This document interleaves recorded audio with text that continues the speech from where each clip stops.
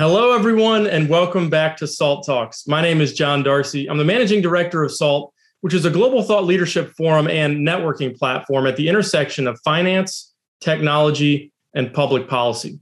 SALT Talks are a digital interview series that we started in 2020 with leading investors, creators, and thinkers. And our goal on these talks is the same as our goal at our SALT conferences, which we're excited to resume here in September of 2021 and have our guest participating on an exciting panel at that event. But our goal is to provide a window into the mind of subject matter experts, as well as provide a platform for what we think are big ideas that are shaping the future. And this summer, it's Solana summer. There's no bigger idea than the growth of Web3 and decentralized finance. We're very excited to bring you a special SALT talk with Anatoly Yakovenko of Solana. Anatoly is the creator of Solana. He led development of operating systems at Qualcomm for more than a decade, distributed systems at Mesosphere, and compression at Dropbox. He holds 2 patents for high performance operating systems protocols, was a core kernel developer for Brew, which powered every CDMA flip phone, and led development of the tech that made Project Tango AR/VR possible on Qualcomm phones. Hosting today's SALT Talk is Anthony Scaramucci, who's the founder and managing partner of Skybridge Capital, which is a global alternative investment firm. It was the first fund to funds and first registered 40 Act fund to make direct allocations into the crypto space. So we like to think we know a few things about crypto, but certainly not anywhere near the level of our great guest today, Anatoly. We're excited to have you. With that, I'll turn it over to Anthony to drive the majority of the interview. So, before we got started recording, I said to Anatoly, his backdrop makes him look like he's coming in from the future, okay? And so that is more or less the truth about your life, Anatoly. So you're a hardcore engineer. You spent most of your career at Qualcomm. Tell us more about your background that led you to build Solana. So, I'm an engineer by trade. I went to University of Illinois. Started really my engineering career there at a startup with some friends that were, I was trying to build voice over IP phones. This was back in 2001, 2002, and saw the dot-com crash as a student. And then at that time, my advisors were telling me that computer science would not be a good career choice. But ended up in San Diego, working for Qualcomm, and started really working on optimizations, all things making software faster. From day one. And really, my experience there, I got to see the mobile revolution. If you guys remember, phones in 2003 were not like the supercomputers that we hold in our hand today. And that transition happened over a decade and really powered by the amazing people at Qualcomm, at TSMC, across all the fabrication, the entire fabrication industry and mobile chips. That was a huge 10 million person effort, right, around the world to make that possible. And I was working on a small piece of it, writing high performance firmware. But seeing that transition really showed the power of Moore's Law to me. And this is something that has been kind of exponentials are really, really fast, from far away. 20 years is 1,000x improvement. But in the moment right now, it's going to take 2 years just to see a doubling in performance. And that may seem like really slow. You talk about the epiphany that you had, and you were talking about the construction of an arrow of time and what you set out to do with Solana. Explain what that means to our audience. Yeah, there's an interesting problem in mathematics is there is no clear definition of time. Einstein's equations work in both directions, forwards and backwards. And we take this for granted, as engineers. You look at something like second generation cellular networks. There were these things called time division multiple access networks. It literally means that you have a source of time that tells which cell phone, which tower has the right to transmit over a certain frequency. And that's how all these networks get coordinated, and folks can then transmit information to a large number of people across the same channel, the same shared channel that is rotated through time. This was, first thing an engineer thought of when they started building these things. And that's really hard to pull off in crypto and blockchain because this new kind of technology is built with very different trust assumptions. There is no AT&T. There is no FCC, right? There is no central authority that says what time it is or who gets to produce a block or who gets to be what part of the network. And that's a really tough, challenging problem. So this epiphany that I had, once I realized that there's a way to construct a source of time that doesn't depend on a central authority, doesn't depend on AT&T or anything like that, or FCC, then we can start building the same level of high performance wireless kind of optimizations, but now applied to blockchain, not applied to crypto. So, I'm going to put it this way because I think it's appropriate. Part of your genius is taking ideas from your prior life experience and watching them unfold in cellular technology and then applying them to blockchain. So, Steve Jobs, I want you to react to this. Steve Jobs once said that genius is a remix of ideas and seeing things on parallel planes that somehow connect. Is that true in your case? I'm 100%. I'm standing on the shoulders of giants, all the stuff that we're doing, the algorithms were worked out in the 50s and 60s. The engineering was done in the 70s and 80s. And now we get to apply it to these new emerging technologies over and over as engineers. So we get to reuse the experience and the brilliance of all these amazing people that came before us, for sure. So, there's a difference between proof of stake and proof of work. And so there are many listeners here that don't know the difference. If you could describe what the difference is between proof of stake and proof of work. So, that's a tough question. It's hard to describe because the problem is hard to explain. It's how do you trust anybody on the internet, right? Like, how do you know that when you make a poll on Twitter and you say, you think that, omelets are the best breakfast, that you see it, you see those votes that actually come from people instead of bots. That's a tough problem. And proof of work is a way to solve it by forcing every vote to contain a proof that some amount of electricity was spent to generate it. So somebody somewhere had to go and burn some energy to do it. And that's how Nakamoto consensus or Bitcoin and Ethereum, the Peer Network, and most of the other major cryptocurrencies work. But this is, wildly energy inefficient. So it costs a lot of money to do this process because you have to go pay somebody for the electricity to go generate those proofs. Proof of stake. So proof of stake is better than proof of work? It's different.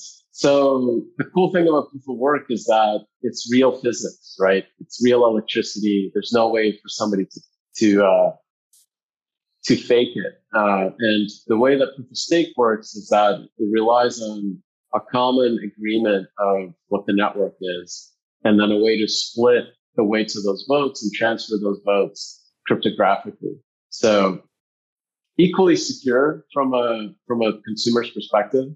Right? But fundamentally, they're kind of two sides to the same coin, but different sides, Proof of stake doesn't require any energy, but requires a lot more software complexity, a lot more infrastructure.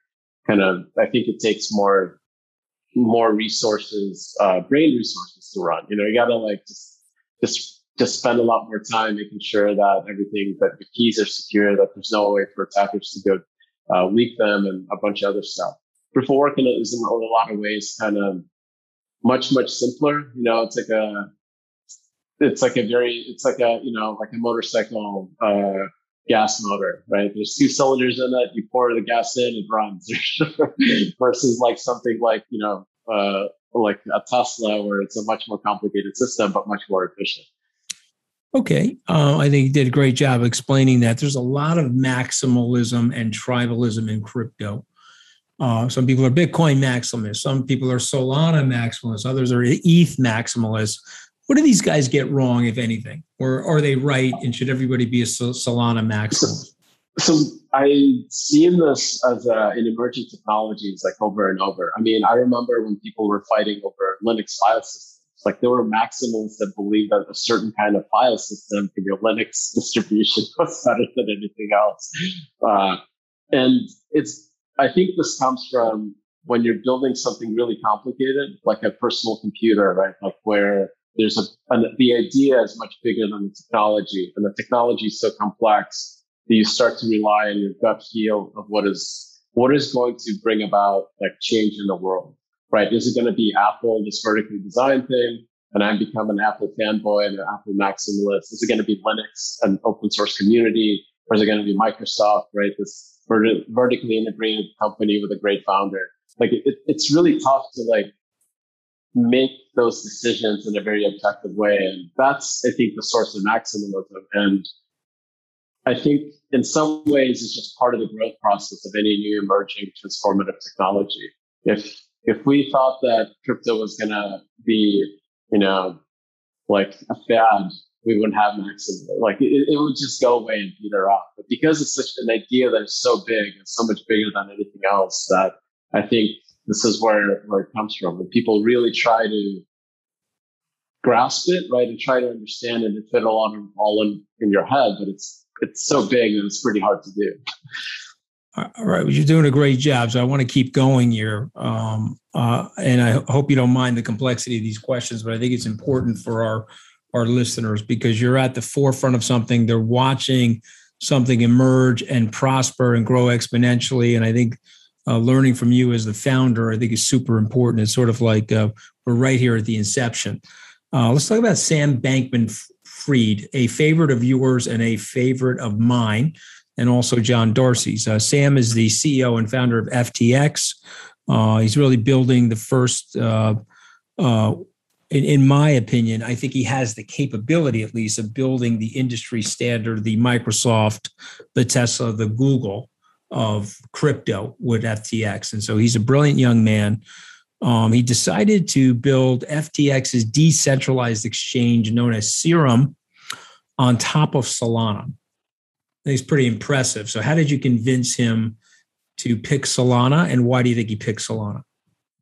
So, yeah, we had our first conversation now, like literally a couple of weeks after we launched, and that was a year and a half ago, not even that long ago, less than a year and a half ago. And we showed him this demo where it's a very simple page. You load it and you start smashing your keys and you see a cryptocurrency transaction fired off and get confirmed as fast as you can type.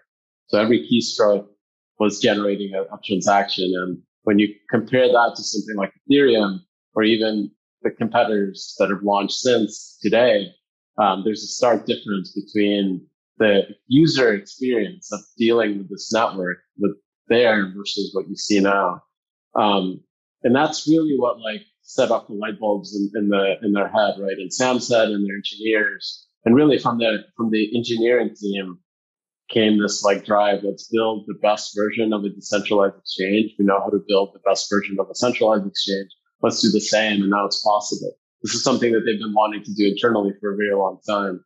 So they incubated this project, Serum, and now it's got a life of its own. There's independent developers that are building on it, working on, next versions of it. And it's, it's really cool to have somebody like Sam, that has a centralized service to commit to building something that could disrupt them, like fully commit to it, right? Like how often do you see that, right? Like I think Steve Jobs and like seeing how the iPad and the iPhone disrupted their iPod sales, right? Like, which is the biggest driver of revenue for them. Fully commit to something, a new product line that was risky, but totally disruptive to the entire industry. So that Sam, as a person and as a founder, as a CEO, definitely deserves a lot of respect for that. Well, and I am an admirer of his and yours, but I'm also an admirer of Andreessen Horowitz. Ben Horowitz spoke at our event in 2019 before the pandemic. After your third hackathon this past May, A16Z became enthusiastic about Solana, and they began the process of validating and investing in Solana. Tell us about that experience. We've also, we're in Silicon Valley. We've talked to them a bunch of times. And the biggest question was that, is it possible to build a new ecosystem that is not really separate from Ethereum, right? A whole new set of applications, new operating system, new ways for developers to build these things. That was a big risky question, right? Is there going to be developer adoption? And what we saw over the year that since we launched was that there's a large portion of devs that are ready to go and build in different kinds of tools. And they see these technologies as tech stacks, like as they should. As an engineer should, when they look at Ethereum or any of these chains, they should look at it. Here's a technology that can do features X, Y, and Z at this cost. I'll pick the best one for my product, right? And we saw that being proven true. And we saw this really massive explosion in the ecosystem of devs coming in to build. We had like prizes in our hackathons, for seed funding. And these were like, I think the DeFi hackathon had like a prize of 200,000 potential funding for a team that wins it. But before the hackathon was even finished, there were, I think, over 10 teams that have raised over $1 million each already. So what we saw was that teams that have founders that want to build a new business, right? Like a whole new company running on top of Solana. They saw their eyes light up when they saw the performance and the benefits of the network, the infrastructure, and they were able to build a product, an MVP, and raise funding in those like 4 weeks that we ran the hackathon without like us even being a main driver of that. So this was really, to me, like a sign that we're onto something, and I think a sign to everyone else. So how would you then, if you had to tell people, what is the difference between Ethereum and Solana?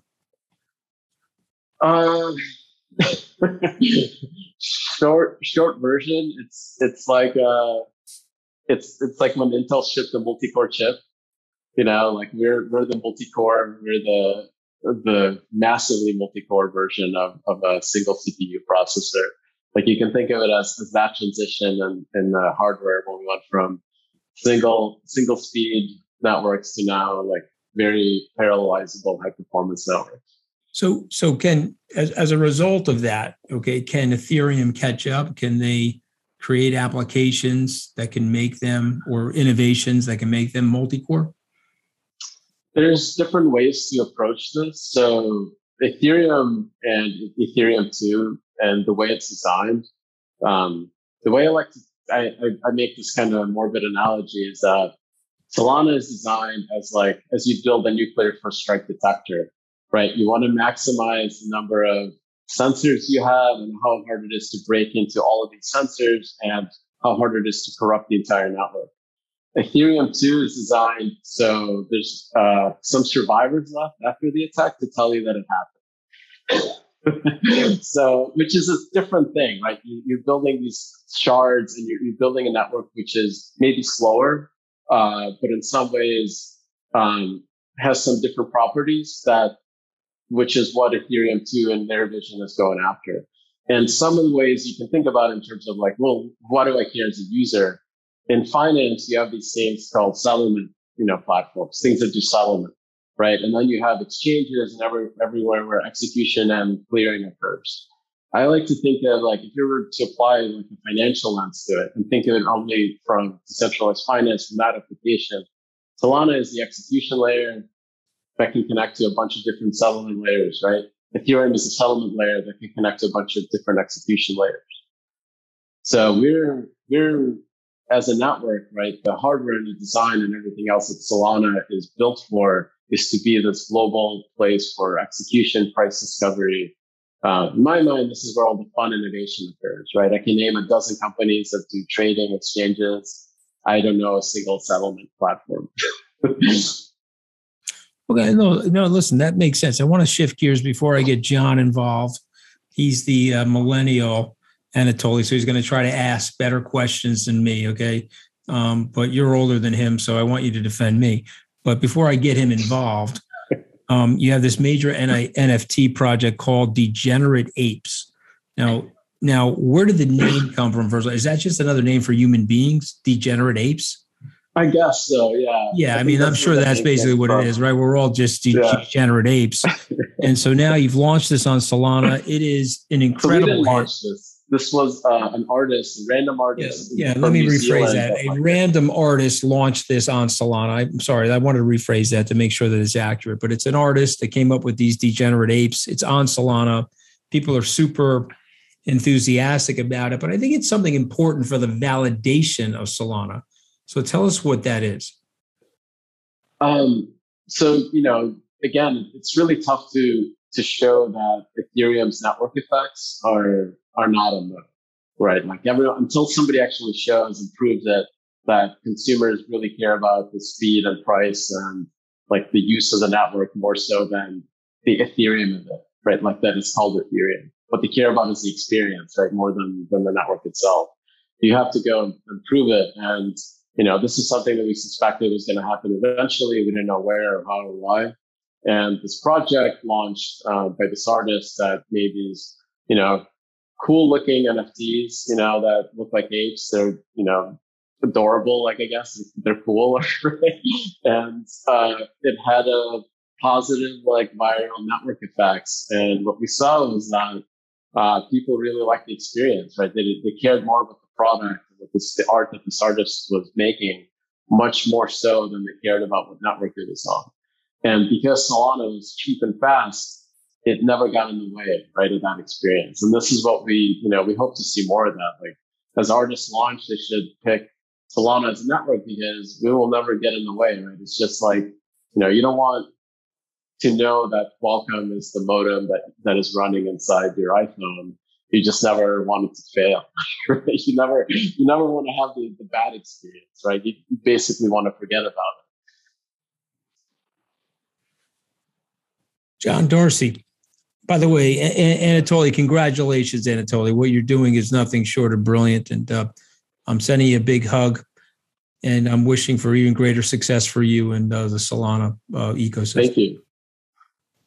Yeah, I mean, to go with your analogy, Anatoly, this is not an Ethereum bashing session by any means, but almost Ethereum is a gas-powered car. There's gas stations all around the country, all around the world. It's easy to fill up. People use it almost by default, despite some warts on that protocol.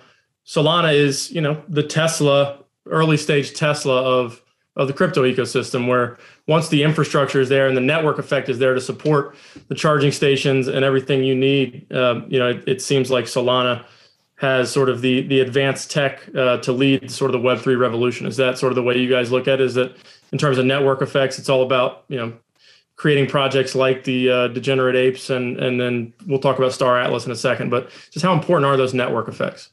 So I think like there is a difference between like settlement and execution. And it's just, I'm not sure that you can design a network that could be best at both, right? So if you're like folks like Ethereum, they're coming in from this idea of self-sovereign money and Bitcoin and what that is. And what they're really focused on is competing with Bitcoin and this idea that you can have a global currency, right, that is self-driven and self-sustaining.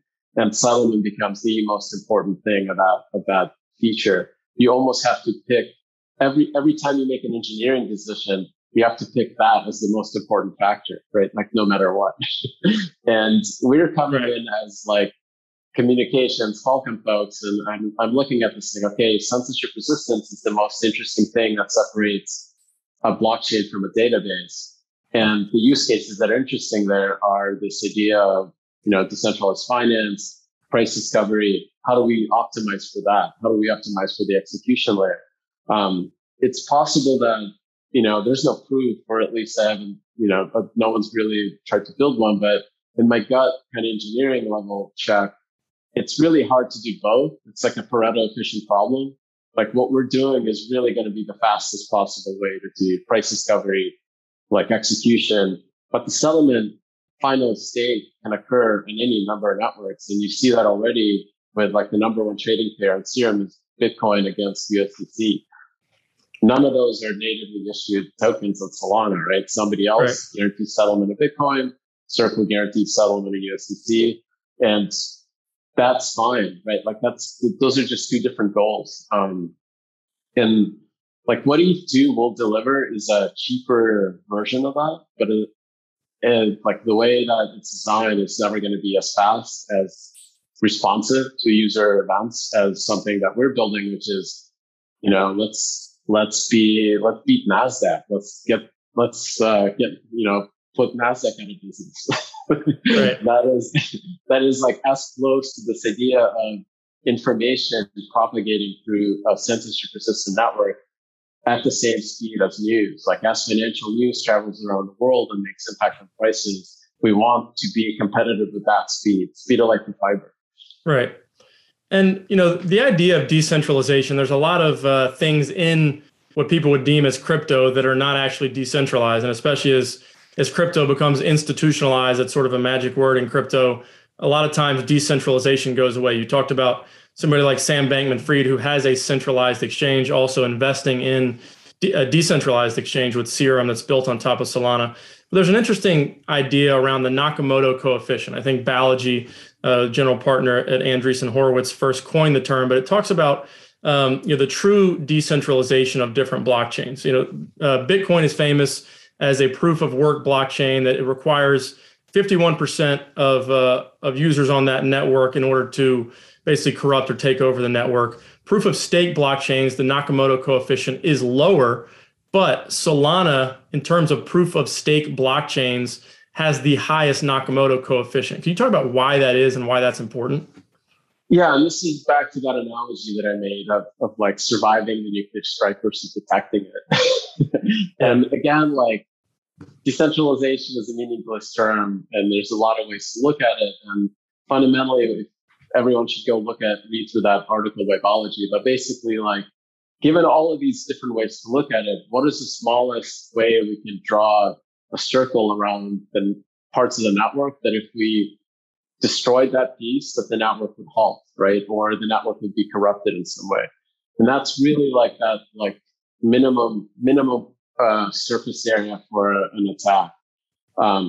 In consensus specifically, and why this matters is specifically to price discovery or execution of like orders and flow, information flow, is if you have a Byzantine fault tolerant system, if you control more than 33% of the nodes of the stake, the voting in that thing, you can decide the order of events. And that means that I have 33% of the stake, and hedge fund A wants to transfer dollars from Binance to Coinbase, and hedge fund B wants to transfer also dollars from Binance to Coinbase. I get to pick which one goes first, right? And that's a problem, right? That's a problem for finance. I can't corrupt the state. I can't steal anyone's money, right? I can't like create the network and cause it to sign with your keys that guarantee that you have custody. But I can definitely pick the winners and the losers. And for some use cases, that doesn't matter. And settlement, I think, is one of those use cases where order of events no longer matters, right? It doesn't matter if hedge fund A gets settled eventually, first or second, within some reasonable time frame. And that's kind of the idea of self-sovereign money and Bitcoin. Their form of censorship resistance is that if I have my keys, I have my Bitcoin, and I submit a transaction that maybe not today, but within weeks, so definitely months or years, somebody will eventually process it, right? Like there will be at least one honest block producer and enough of them in a row to guarantee its settlement. But the use case that I think is more interesting is like in real time, there's orders, there's trading, all this information that's being locked up in NASDAQ, locked up at NYSE, at CME, and decentralized finance being the primary use case of that. You really need to guarantee that it's as hard to corrupt as possible. And it'll never going to be perfect without becoming centralized and then taking on that responsibility yourself. But the only way to guarantee it is to maximize the minimum set of independent operators that add up to that 33%.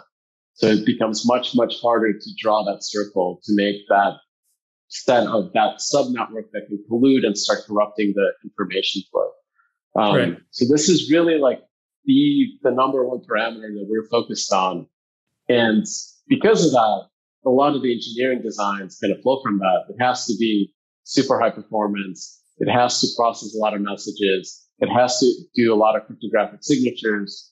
And you end up with something that is quite opposite of Ethereum 2 or any other competitor networks that are more focused on the settlement fees.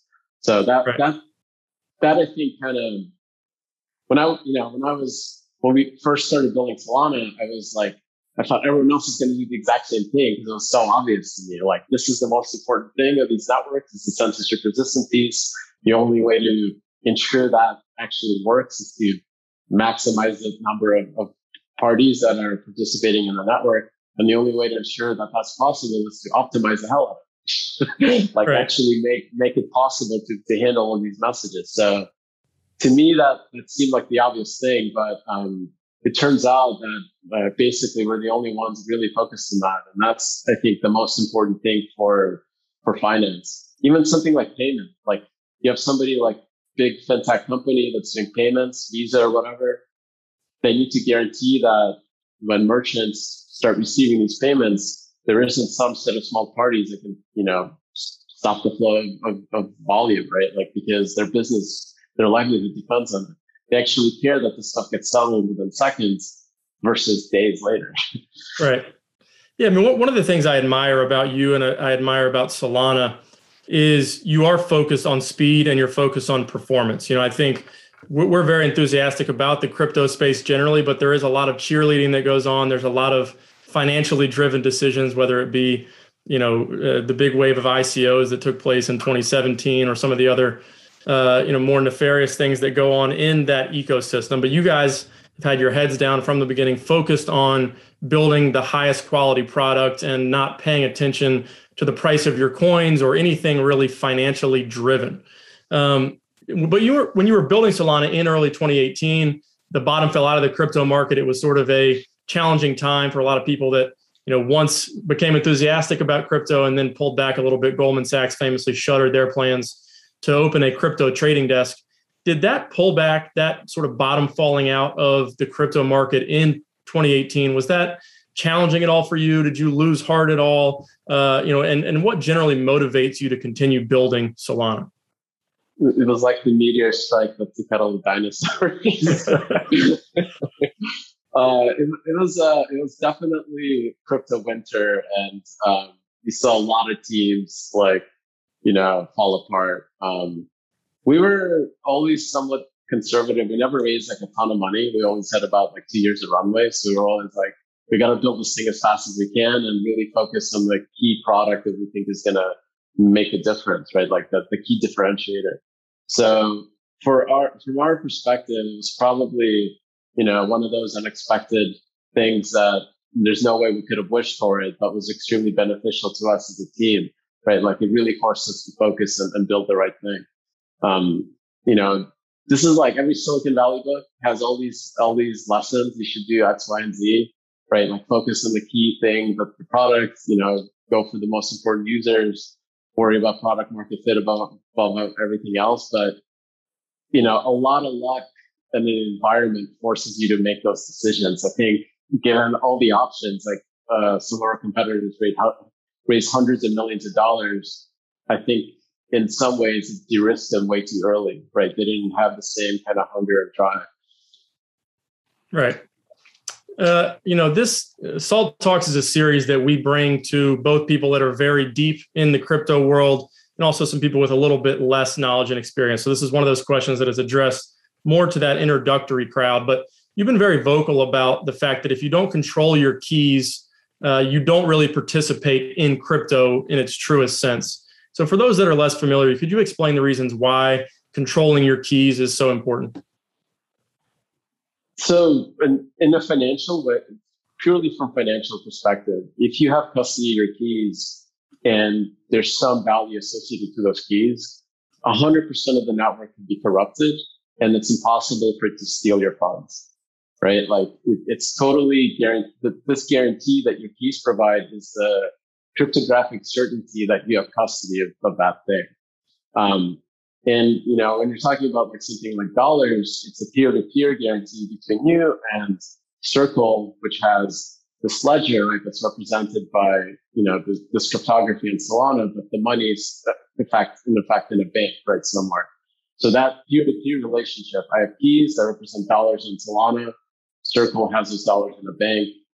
The entire Solana network could be 100% corrupted, and there's no way to break that as long as the keys are secure, like between you and Circle. Now, that's really what allows the state to scale and really allows the network like Solana to operate much more like a switch, like an AT&T or like a pure infrastructure information provider. The only thing that it's doing is making sure that this data is propagated and everybody can receive it, but it really has no control over the values or anything that is the money that's actually in store. It has zero control over it. So that's a very important thing. But from a decentralization kind of like, where is this industry going? If everybody holds their funds at Coinbase and Coinbase has a single key that represents all of those assets, it becomes kind of like the focal point for like finance, right? It might as well use a bank, right? Like, what is the difference? There's differences, right? There's like security between Coinbase and the SEC. You got better APIs, maybe cheaper wires, but the users don't actually get to have those guarantees because they're still on the hook for Coinbase to, do the right thing. Right. Like removing all those obstacles is what allows an app developer, like an application developer that wants to provide, returns to their users to build something purely with code, never trusting, without any trust, or never taking custody of anyone's funds, but allowing to coordinate, 100 million cryptographic keys to borrow and lend from each other and start giving them real returns without any middleman. Like right. if this is possible in software, you don't need a third party like Coinbase in the middle to pay, their 3,000-4,000 engineers. Right? This is like, you look at something like Uniswap. If folks have never heard of Ethereum, our, fiercest competitor, right? Like Uniswap is like 10 people. It's an exchange that has like 32,000 pairs traded on it for 10 people, because it's a bit of code that just coordinates people, right? It doesn't actually take custody. And this is where I think the power of crypto is this ability for very small teams to build highly leveraged software that creates these new financial instruments or similar instruments to what you have in traditional finance, but it removes all possibilities of failure, fraud, and that's the magic of it, right? You actually need people with self-custody to go exercise their power. I mean, one of the things we're so excited about for SALT in September is getting you, Sam, and Jeremy Allaire from Circle on stage together to talk about just basically the new financial infrastructure that you're building on sort of DeFi crypto rails, if you will, between USDC, the stable coin that was launched by Circle, obviously what Sam is building at FTX and also at Serum, and how Solana all plays into that as basically the optimum base layer for all that. But I want to talk about, and this is not something that you guys developed, just to be clear again, but Star Atlas is a play to earn game that's being launched on the Solana blockchain that people are very excited about. The idea of play to earn games in general fascinate me and I think have a massive future. Could you talk about play to earn gaming? Could you explain to people what it is and why there's so much excitement around Star Atlas? So gaming, I think, is one of those new opportunities for crypto, but something that everyone always believed was going to happen because, like, I don't know if you ever played like Ultima Online, EverQuest, World of Warcraft. I started with Ultima Online. I remember as a teenager, I went to the bank, got a cashier's check, mailed it to somebody through the snail mail to get an item in Ultima Online. Right. So, so that process of a person, right, like actually paying money for a digital item that they have no ownership of, it exists, right? There's secondary markets for World of Warcraft gold. Ultima Online as well had some, and like EVE Online, which is a space game with very sophisticated economies around its units. Those things exist and they run. And Star Atlas is an attempt to make it fully on chain, to use all the same leverage and technology that, like, you have the best market makers in the world using Serum to trade. You can now use that inside an exchange for crystals or energy units, whatever, inside Star Atlas to build your spaceship. Right. How cool is that, right? Like, it's all in one single giant computer, right? doesn't really care if it's trading Bitcoin and dollars or, in-game like units.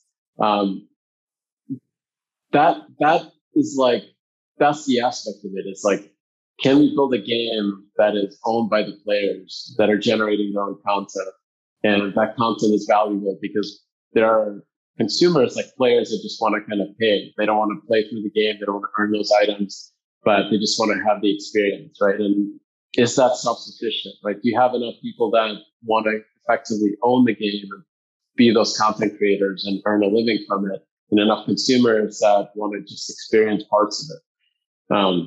It's I think something that feels like science fiction, right? So probably 5 years away, so we should start working on it now, right? Like Ready Player One. There's exactly. The popular book and movie Ready Player One that I read the book many years ago and said, wow, I could see our future resembling that in some way. But then you start to look at things like, metaverse gaming, play to earn gaming, something like Star Atlas. And you're like, wow, we're not that far away from that future where people are going to derive a lot of pleasure and probably spend a lot of time in these virtual worlds. And it starts to help you crystallize in your mind why NFTs are so valuable and why, virtual digital real estate has value. Because at the end of the day, if we live in a highly virtual world, this is an oversimplification, but there's no reason why those things shouldn't have the same type of value that people derive from physical goods and physical real estate. Last question I have for you is, what is in your plans for the future? Obviously, you guys have had an explosive summer of growth. Like I mentioned in the opening, it's been Solana summer, even though you guys are very humble and avoid the cheerleading that exists in a lot of areas of crypto. But what are the next topics of focus for you and the team at Solana Labs? So we're super engineering heavy company. Like, we're mostly focused on the boring side, which is like, let's build a fast operating system, fast database. And it's almost like it's oddly like boring work. We have like a bunch of, performance improvements. It's mostly downhill engineering. Like, you gotta benchmark, test, analyze, improve. And that's something we've been doing, I think, for the last year, since we launched. And we're continuously incrementally improving everything. Maybe that's part of the success story, is that like iteration is the most important thing when it comes to engineering. I think that was an Elon Musk quote. So that's really like our goal, is how do we iterate and improve the network as fast as we can. Right. Do you think your focus on development is something that attracted people like Sam to the project? And I think Sam, as much as anyone, he again takes sort of a sober view of crypto. He understands the bull case. He understands the bear case for certain protocols and for the industry as a whole. Do you think your heads down mentality is something that's attractive to hardcore developers themselves and also people that are building on top of blockchains? He's not an engineer, right? So this was really like, I think, in a lot of respects, this was driven by the engineering team that was like, okay, this is going to work. Let's just go build it. It feels like, to outside folks, it feels like there's some master plan. It's not. There's not. There's like kind of like fire-driven development. What is the most important thing that we need to fix right now is very much part of our daily routine. And what that means, I think, for the future is I think more kind of like, like I mentioned before, right? You don't notice Moore's Law when you're in it, but those improvements, right? Exponential improvements occur over large spans of time, become really, really staggering. So this is what I hope we should see, like in the next 4 to 8 years. Imagine 100 million people with self-custody in a single network, or 1 billion people with self-custody in a single network. What impact that will have is like very unpredictable. It's like me in 1996 telling you that sharing pictures of cats and babies with your friends and family is going to be worth $1 trillion. You would tell me that I'm crazy, right? Like, so how do we predict where this stuff goes is really, really hard for us. It's like the folks that are heads down in the hardware and in the software. Well, Anatoly, it's been a pleasure to talk to you again. We're super excited about Solana. I think the more you talk to people in the space, the more impressed they are not only with the amazing technology you've built, but also the power of the network effects of some of these projects that are coming online. And certainly you guys have a ton of momentum. So we're rooting for you. We're excited to see you in person in September and have that conversation between you, Sam, and Jeremy on stage at SALT. And we'll be, again, rooting for your success going forward. But thank you so much for joining us. Anthony, you have a final word for Anatoly before we let him go? I just think it's a brilliant exposition of what you created. And, part of genius, frankly, is simplicity. I think you did an amazing job of explaining where things are and why you guys are on the cusp of something huge. It's already huge, but it's going to be even exponentially more huge. So congratulations to you, Anatoly. Thank you so much. Appreciate it. And thank you, everybody, for tuning in to today's SALT Talk with Anatoly Yakovenko, the founder of Solana. Just a reminder, if you missed any part of this talk or any of our previous SALT Talks, you can access them on our website on demand at salt.org/talks or on our YouTube channel, which is called SaltTube. We're also on social media. Twitter is where we're most active at SALT Conference, but we're also on LinkedIn, Instagram, and Facebook as well. And please spread the word about these SALT Talks. We love educating people, especially on this new emerging asset class, crypto, Web3, all these types of topics. So again, please share this talk with your curious uncle. But on behalf of Anthony and the entire SALT team, this is John Darcy signing off from SALT Talks for today. We hope to see you back here again soon.